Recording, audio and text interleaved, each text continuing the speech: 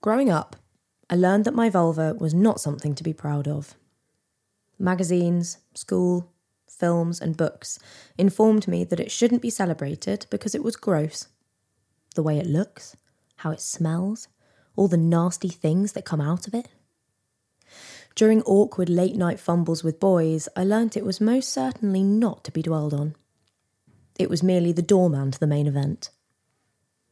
But I thought it was a weird body part we all had to deal with. Not yet another thing that women are pressured into cosmetically altering. I remember the exact moment when I realised all vulvas didn't look the same, and that surgeries to make them more porn star happen every day. I was fuming. Literally, is nothing sacred?